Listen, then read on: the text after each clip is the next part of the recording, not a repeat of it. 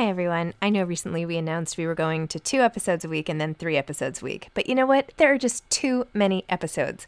So we are going back to 5 episodes a week.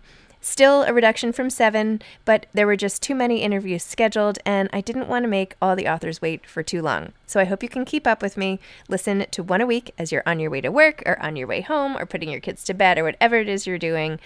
Moms Don't Have Time to Read Books, now 5 times a week. A lot can happen in 3 years, like a chatbot may be your new best friend. But what won't change? Needing health insurance. United Healthcare Tri-Term Medical Plans, underwritten by Golden Rule Insurance Company, offer flexible, budget-friendly coverage that lasts nearly 3 years in some states. Learn more at UH1.com. Ryan Reynolds here from Mint Mobile. With the price of just about everything going up during inflation, we thought we'd bring our prices down. So to help us, we brought in a reverse auctioneer, which is apparently a thing. Mint Mobile Unlimited Premium Wireless. How to get 30, 30, bit to get 30, bit to get 20, 20, 20, bit to get 20, 20, bit to get 15, 15, 15, 15, just $15 a month? Sold! Give it a try at mintmobile.com/switch. $45 up front for 3 months plus taxes and fees. Promo rate for new customers for limited time. Unlimited more than 40 gigabytes per month. Slows full terms at mintmobile.com. There's never been a faster or easier way to start your weight loss journey than with PlushCare. PlushCare accepts most insurance plans and gives you online access to board-certified physicians who can prescribe FDA-approved weight loss medications like Wegovy and Zepbound for those who qualify.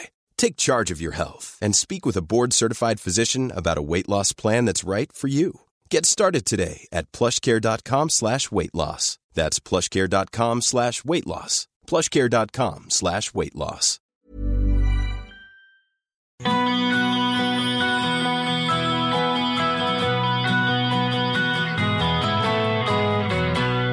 Hi, I'm Zibby Owens, and you're listening to Moms Don't Have Time to Read Books. Today's episode has been sponsored by Serial Box. Serial Box delivers addictive book content in short listen or read installments designed to fit into today's fast-paced mobile lifestyle. Switch between listening and reading with a single click, picking up right where you left off. Learn more at serialbox.com, SERIALBOX.com. I am so thrilled to be interviewing Nora McInerney, who is the author of 2 memoirs, It's Okay to Laugh, Crying is Cool Too, and No Happy Endings. She's the founder of the nonprofit Still Kickin' in memory of her husband, Aaron, who passed away from brain cancer at age 35. She also founded the Hot Young Widows Club.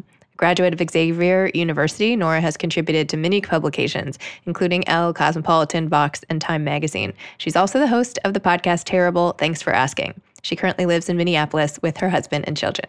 Hi, Nora. How are you? Hi, how's it going? Thanks for coming on Moms Don't Have Time to Read Books. Hey, no problem. You can hear me okay? Yes. It's not too noisy in here? No, it's Okay, great. good. Can you hear me okay? I can. It's wonderful. Excellent. Well, I'm so honored that you agreed to come on Moms Don't Have Time to Read Books because I'm really such a huge fan of you and your writing and Still Kickin' and basically everything that you're doing. So thank you for taking the time. Thank you. It's super fun. I'm glad we finally get to talk, and thank you for being so flexible. Things are bonkers, and we're getting snowed in every other day here. So my kids basically have not had a full week of school since winter break. Oh my gosh. It's been like either there's like a random day off, there's a teacher in service, or it was a snow day like yesterday. Oh. So yeah, they keep I thought we'd been scheduled this for yesterday, or it would have been like me like yelling the whole time. That's funny. No, I get it. They keep shortening my kids' school days just to make all the logistics really confusing. But anyway. Yeah, it's good. It's very helpful. Well, can we talk a little about your books? Yeah, I'd love to. Your latest book, No Happy Endings, is just amazing. I mean, I just couldn't put it down. I felt like I was just sitting talking to you or something. It was amazing. At the beginning of your book, you had the funniest little thing in your introduction. You said, wait, you may be thinking with an eye roll at the ready, is this entire book going to be about this lady complaining about how sad she is that she got to fall in love twice? Well, no, that's not what the entire book is about. And then you say, I'm happy, but I don't have my perfect Hollywood ending because it isn't always happy and it isn't the end. This is life after life after life in all of the chaos and contradiction of feelings and doings and beings involved. There will be unimaginable joy and incomprehensible tragedy. There will be endings, but there will be no happy endings. Oh, I mean, if that doesn't make someone want to read a book, I don't know what does. Thank you. Thank you. So for people who might not know your story and what your books are really about, the gist of them, so to speak, can you tell listeners a little more about your background and what made you even start writing your 2 memoirs? Yes, good golly. So everything that every time I have to say sort of the origin story of my writing, I just have to preface it with, I'm going to have to leave a pause for like the moment, which is that until about November 2014, I was just a lady in her early 30s working in marketing and advertising and going every day to my office job and making PowerPoints and being very highly stressed about, I'm not even sure what. There were a lot of emergencies. And in November 2014, my husband, Aaron, died after 3 years of brain cancer. And 6 weeks before that, my father died of just, I guess, regular cancer, just sort of a general cancer of the everything. And then 5 days before that, I had lost our second pregnancy. Aaron and I had been hoping to have another baby, and I lost it like 11 weeks and 6 days. Just a rude date where you're like, no, like, no, it's no, because tomorrow would be second. So now this can't happen. Like right. If I could have made it one more day, it would have been impossible, which is of course false, but that's what it feels like. And my first memoir is called It's Okay to Laugh, Crying is Cool Too, and is really, it's a love story. It was written in the 6 months after Aaron died. So it is a story told from the chaos of that grief, which I'm very grateful that I got to do, because I know that there are a lot of really, really helpful books that I've loved that were written from a distance, right? Like from a certain amount of time past the event, which does give you a different perspective, but being in something is a perspective too. So this book, No Happy Endings, is written in the blending of my family as it currently stands. I have a living husband now. His name is Matthew. Combined, we have 4 children in our family, and it is wonderful. I always wanted 4 kids, and I have them, and I do not have them the way that I thought I would have them. And I do know, and part of that first sentence that you read, that I am incredibly lucky, and that I am also incredibly unlucky. And that is what makes me so boring and so human, that all of these things that happen to us that are so extraordinary are also completely ordinary. This is life doing what it does, which is breaking our hearts. Oh. And any moment that things are not terrible, I now know like that's a good day. My definition of a good day has definitely changed. So this memoir is, I started writing it really when I never stopped writing after the first book came out, and I started writing this one as soon as I turned in the other one. And in that, I met Matthew, and we had a baby, and we got married in that order, and we built this family. And our family is so wonderful. And also our family came from 2 broken places. It took a divorce and a death to make this family. So we have a beautiful thing that came from 2 really, really difficult, traumatic events. And I think that's true of most of us, that we have these really beautiful things, and we have to hold them alongside these really difficult things that we've gone through or will continue to go through. I'm going to argue that your life is not boring, especially after. I was like, did I hear her right? Did she describe her life as boring? I understand what you're saying. Of course, these things happen, but that doesn't make it. It's still quite a story, and it's so amazing for you to have shared it. And I think that the fact that you did it while you were in it is just so compelling. Just to feel everything you were going through, especially knowing how helpful it is to other people, right? Thank you. Yeah, I honestly didn't know what else to do to get through things, honestly. I definitely could have waited. And I think if I wrote this book or my other book, if I wrote them in 10 years, they would be very, very different books, because I think the edges would be dulled a little. Mm-hmm. So you started writing a blog when Aaron was sick. Is that just when you started writing to process everything? No, I think I've always been... I'm sitting in my office, which used to be our family's dining room, until we realized who uses the dining room. No. This is now Mom's office, and the doors are always shut. But I'm sitting here in this office with boxes and boxes of my old journals from childhood. And I was always documenting, and I was always writing, and I was always processing things that way. It definitely took a back burner when I was in my mid-20s and I was working all the time. And I was like, who wants to write what I have to say? I'm like, who cares? Like, I don't even have a life because all I do is work. I don't have anything to say. I'm so bored of myself. And I met Aaron and he was like, you're really funny. Like we would text and not even text. We would G-chat. This was like 2011. So we would G-chat all day. And he was like, you're a good writer. I was like, well, thank you. And writing was a part of my job, but it wasn't in my job title. And so I always felt sort of self-conscious about it, as if I were faking that part of my life. And I had started writing for a few really small websites, and Aaron was so encouraging. And he read everything I wrote, even when they were, stories about my dating life from before I had met him. And I did not think, like Aaron got sick, and it's not as if the first thing I did was start a blog about it. And I definitely didn't want to have a cancer blog, but anybody who has been somebody's person during a tragedy, during a trauma, knows that it's really hard to get all of the information to all of the people. And I started with an email list, and I was always forgetting someone important, like one of my brothers. Always the same brother, by the way. I'm so sorry, Austin. Like constantly, he would be like, what? Aaron's having another brain surgery. I'm like, oh shit, you weren't on the email. And it's just so hard to manage that. And I also, at the time, I was writing every day in a journal. I still find like notebooks that have bits and pieces of our life in the hospital from that first week. And I made a Tumblr, again, 2011, I made a Tumblr. And it was private. It was password protected, as if anyone would find like my secret feelings and care.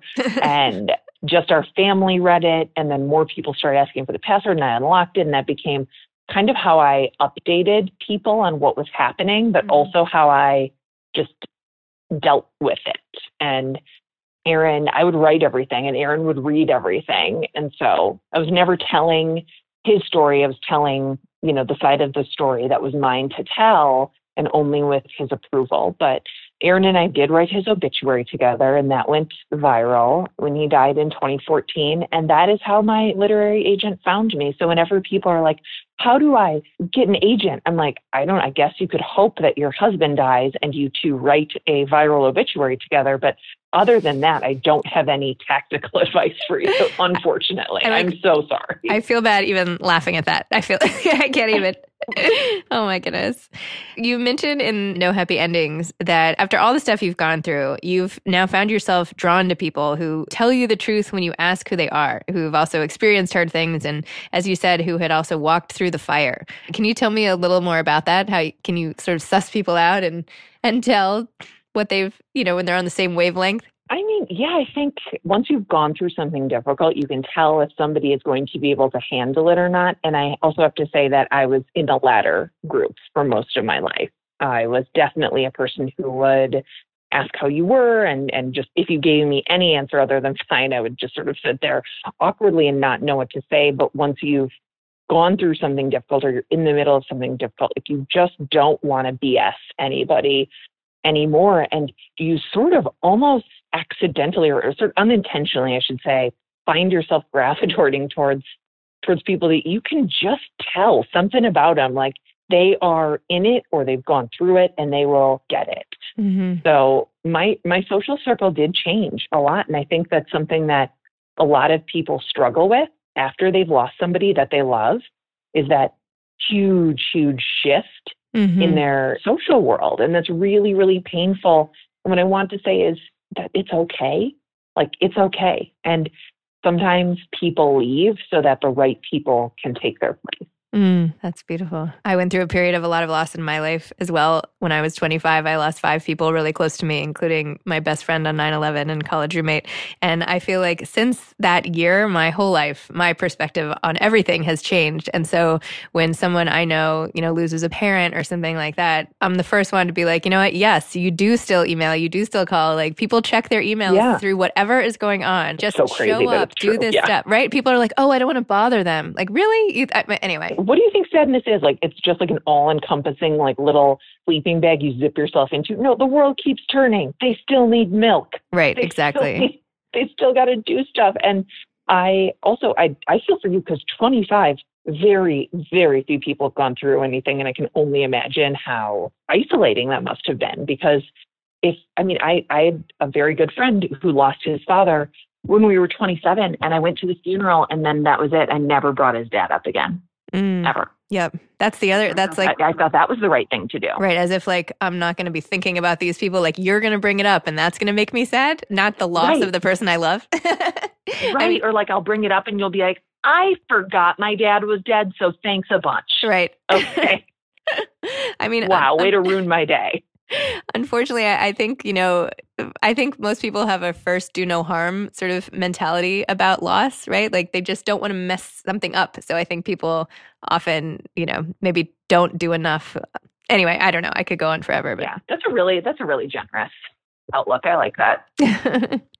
So in No Happy Endings, you have so much great stuff in there about, like, even if there had been no loss, just the fact of the blended arrangement of your family would be just a hilarious book in and of itself. Anyway, you write, we do not choose our parents. We do not choose whether their marriages last or when they end. And we do not choose whether or not our parents fall in love again. In short, being a child totally sucks and nothing is in our control. These kids have seen love die and seen love grow. And I want them all to know that love is a choice that we make and a job that we do. We choose each other every day. And then you said, I've stepped into this life as a mom, as a stepmom. I'm still walking, stepping lightly, often tripping, sometimes falling.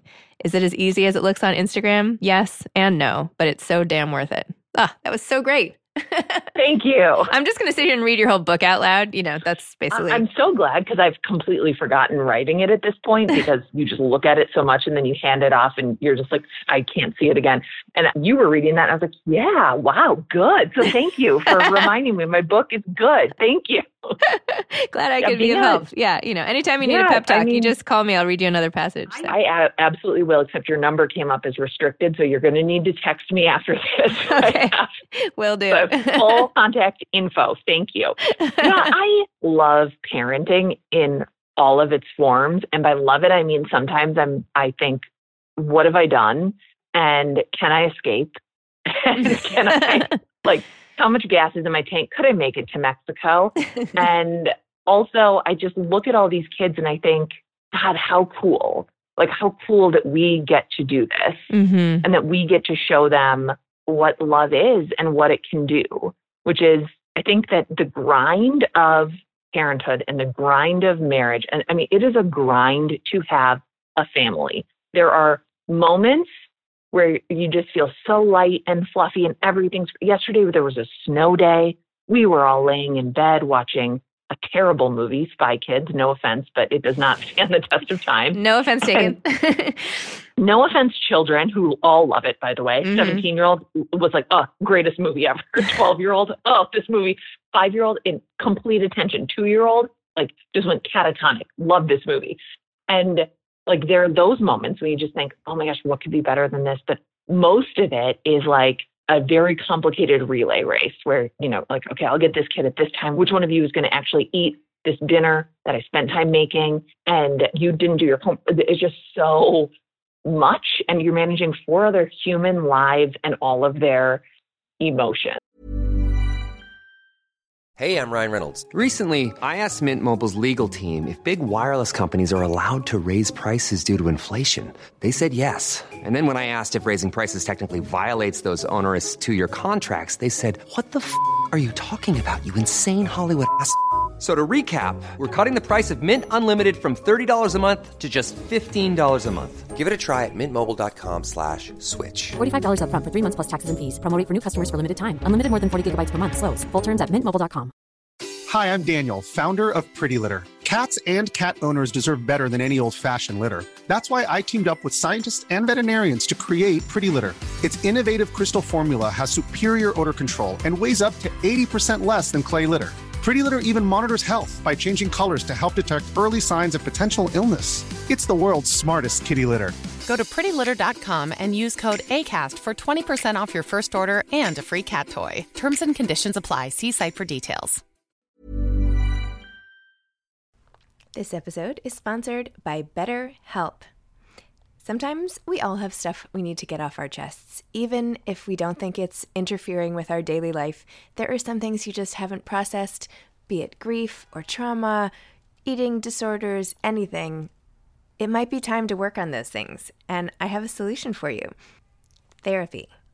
Online therapy by BetterHelp. It's designed to be convenient, flexible, and suited to your schedule. I took the brief questionnaire online where there were, 20 questions. It didn't take long at all, maybe 3 minutes. And then I got matched with a therapist who could help me work on whatever. I picked trauma because even though it happened in 2001, I am somehow still not over the loss of my friend on 9/11. And it is what it is. BetterHelp is going to help. And I am so excited, especially because with my special code, instead of $80 a month, it is 10% off, $72 a month, which is so much less than traditional therapy. And you'll get a perfect therapist for you. There are 35,000 therapists to choose from, so you'll find the right one. Get it off your chest with BetterHelp. Visit BetterHelp.com/momsdon'thavetime today to get 10% off your first month.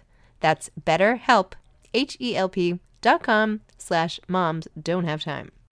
And I think it's very easy to forget that these kids are learning love from you. And you can teach them, like through your actions, like how big love is or how small love is.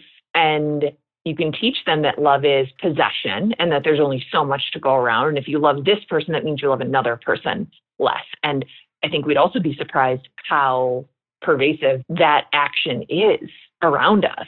And you can also teach them that it is complicated and that it is work and that that's okay. Yep.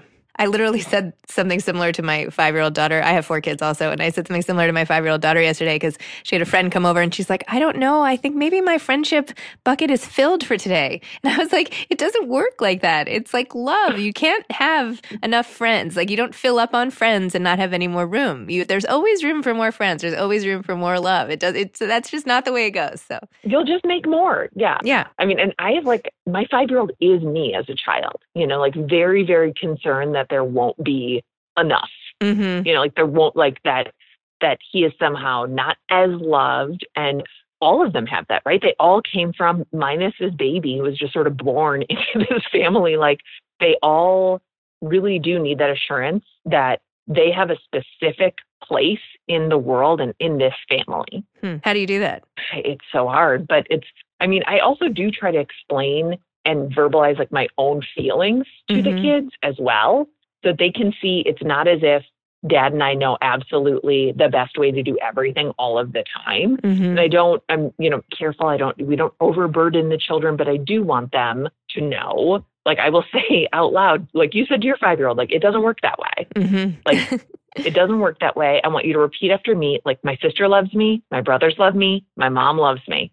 Okay. We're all on the same team. That's good. I like that mantra. I'm going to steal that. And I want to, and I say to, I also have to really remember every day to thank the kids for the things that they do, for our family. Oh, thank you. Thank you. Oh my gosh, you emptied the dishwasher. Thank you. That is awesome. I appreciate it. Everybody wants to feel appreciated and everybody wants to feel like they have a place. And I think really our biggest insecurity as humans is maybe we don't.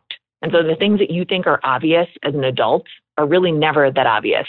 How many reassurances do you need as a person every day? I need a lot. Yeah, more than I want to admit. Hannah sometimes, and I'm like, tell me I'm not a failure, please. You had another great line at the end of the book. You said, the worst that can happen isn't that I die. I'm going to die. It's spending our time here trying to avoid the depths of misery and in the process, missing out on the climb to happiness. It's spending our time in the middle, being alive without living, which is very inspiring. So what do you think? How can we avoid this? How can we wake people up so that they know not to do that, not to just sort of passively watch things go by? I think it's so different for everybody. And I think I also want to be so clear that, I'm not promoting this sort of frenetic internet energy that I think is very easy to get swept up in, like be a boss, like do your own thing, quit your job, follow your dreams, blah, blah, blah. That's a path for some people. That's not a path for everybody. But I am talking about not waiting for the absolute perfect conditions, which will never arrive, and not trying to avoid any negative consequence. And it sounds almost silly, like, well, who does that? Well, I get messages constantly all day on whatever email or DMs or whatever, where people are so sure that they're going to make the wrong choice that they just can't make a choice. Like, what if I quit my job and the next job is worse? And it's like, well, if you were in a position where you can even consider quitting your job, like, trust me, you have enough privilege to find another one. It's okay.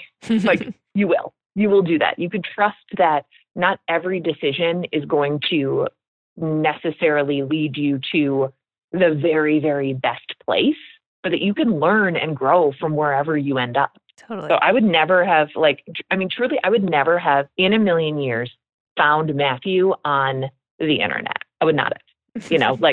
He was on there for sure, but I was not going to set my settings to divorced father of two who is 5'11" on a good day. Okay, on a good day with his shoes on. Like there's no way. So we have these ideas of the things that we want, or the way, and not just what we want, but how we'll get there. And I have on paper everything I wanted. I am a writer. That's my job. I have 4 kids. That was always what I wanted since I was a little kid. I have a really, really big love, and I got another one too. That's even more than I ever dreamed of. I did not get here the way that I thought I would, but that doesn't mean that here is not a good place to be. That's a great way to look at it. Tell me, if you don't mind, if we switch gears for one sec. I know we're almost out of time, but I want to hear a little more about your podcast, Terrible Thanks for Asking, which of course I've listened to and is amazing. Although sometimes I have to turn it off because I'm like, some episodes just get to me a little too much. But so what gave you the idea to make it into a podcast, and how do you enjoy it? How much time does it take? It takes a lot of time. That is a full-time job. You make a podcast. I do. It sounds like it shouldn't take any time at all, right? I don't know why it sounds like that. It just seems like, you're just talking. Yeah, right. No, you're not. There's so many other things. And I do have just a fantastic production team, which is great. But it was just me and Hans Buetow for 2 years. 2 years, just the two of us. So the podcast, the title was a rejected book title for my first memoir, because they thought it was too negative for a book about my husband dying. Oh my gosh. Which I think is so funny. And I also think is perfect, because it perfectly fits the podcast. That I know that I have been guilty of answering the most common question that we ask or answer in our lifetime has got to be, how are you? Mm-hmm. Like, how are you? Just, it's here in America, it's just small talk. Yeah. And we say, oh, that's fine. Yeah, fine, good.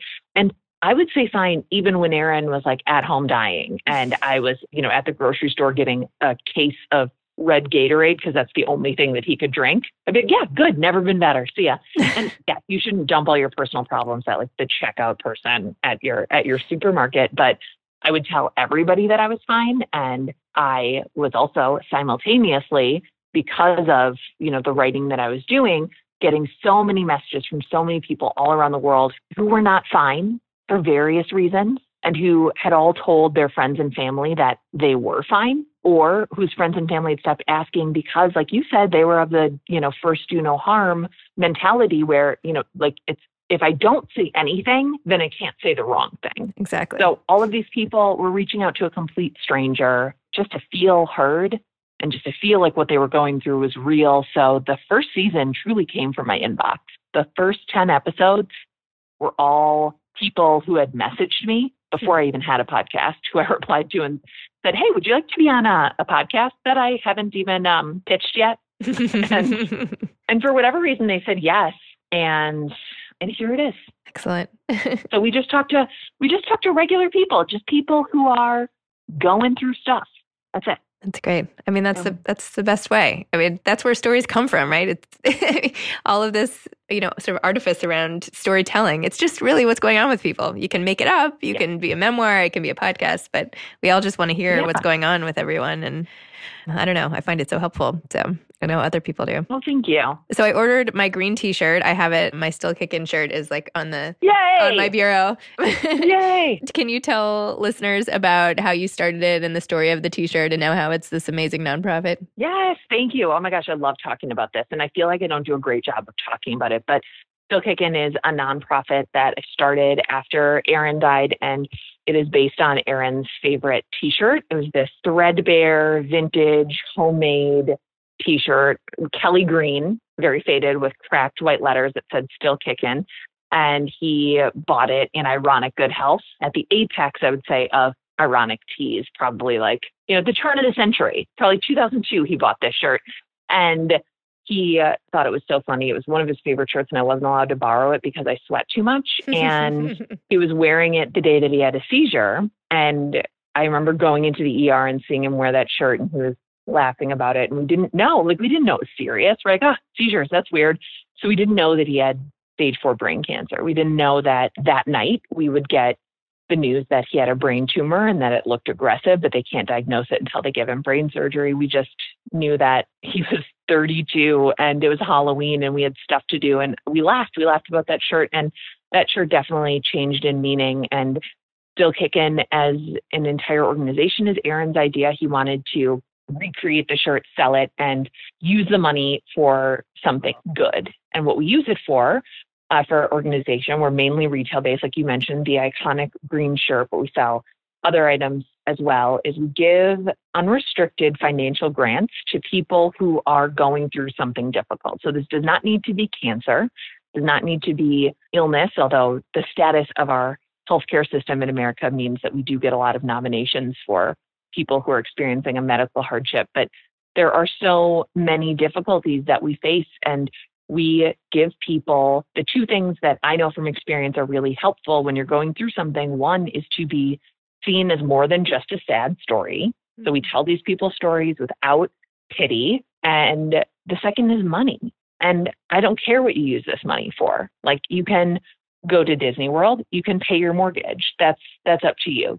And to date, we've given over $150,000 away, I think the last time I checked, and we are 3 years old. Wow. So that's fantastic. That's so great that you do that. Yeah. You buy a thing and you help a person out. And I love that those two words, Still Kickin', mean something different to everyone. And I love that.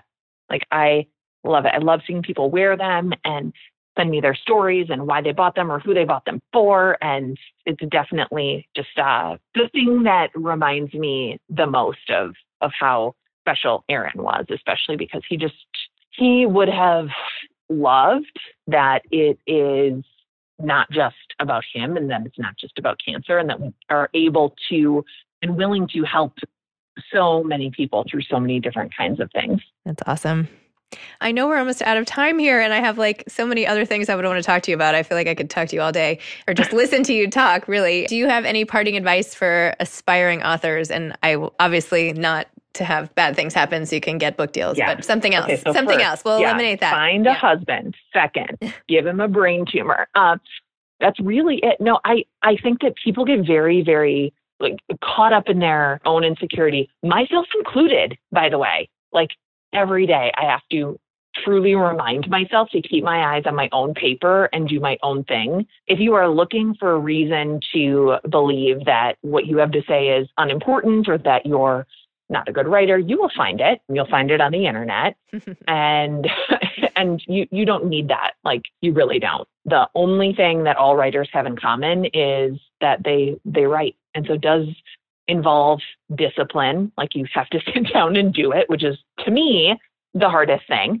But you don't have to worry about sounding like what's cool or being the people that you admire, or if somebody has written something. I get a lot of messages that are like, oh, I read your book and, it's, my husband died. No, I can't write a book about that. Like, do you think I'm the first person whose husband died and wrote a book? Like, no, I did not invent this. I can't believe anybody said that to you. That's like totally, I cannot even believe that. I get this message constantly. And I'm like, don't worry, you can.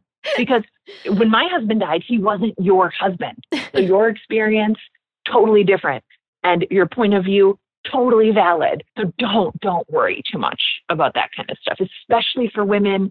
That is the easiest thing that we can do is find a reason not to do something and like look for validation that our idea is not good enough, not clever enough, like not unique enough. Just start your thing. Awesome. Well, Nora, thank you so much. I really appreciate all your time, and I'm hoping that you don't have too many more snow days in your near future. And you can honestly, I can't believe you gave me the opportunity to talk more about the weather, because I'm staring out at our cul-de-sac. Our mailbox is completely covered. I can't receive mail right now. I'm pretty sure it's my responsibility as a citizen to dig out my mailbox, but I don't have it in me. Okay. I don't have it in me. So please don't mail me anything. And thank you for giving me the chance to talk, and for being a promoter of books, which is so important and so wonderful, and really means a lot as an author to be able to talk about your work. Is very cool. So thank you. Oh, thanks. All right. Well, take care. And before this Club of Minnesota Goodbye, where you don't let anyone go, if you want like a hardcover to do a giveaway with, just send Hannah an email and we'll get you one. Totally. All right. Yes, I will definitely do that. Thank you so much. Okay. All awesome. right. Thank you. Thank you. Bye. Today's episode was sponsored by Cereal Box, SERIALBOX.com, cerealbox.com, delivering addictive book content in short listen or read installments. Thanks to Ryan and Steve at Texture Sound for the audio editing and mixing. Thanks for listening to Moms Don't Have Time to Read Books.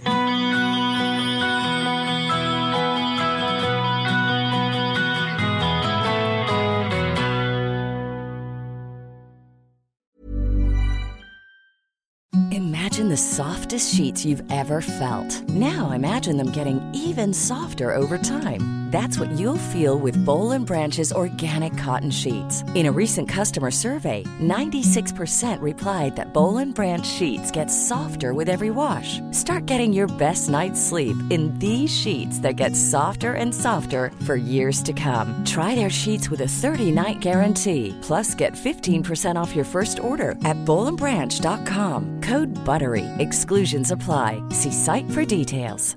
Even when we're on a budget, we still deserve nice things. Quince is a place to scoop up stunning high-end goods for 50 to 80% less than similar brands. They have buttery soft cashmere sweaters starting at $50, luxurious Italian leather bags, and so much more. Plus, Quince only works with factories that use safe, ethical, and responsible manufacturing. Get the high-end goods you'll love without the high price tag with Quince. Go to quince.com/style for free shipping and 365-day returns. Hi, I'm Daniel, founder of Pretty Litter. Cats and cat owners deserve better than any old-fashioned litter. That's why I teamed up with scientists and veterinarians to create Pretty Litter. Its innovative crystal formula has superior odor control and weighs up to 80% less than clay litter. Pretty Litter even monitors health by changing colors to help detect early signs of potential illness. It's the world's smartest kitty litter.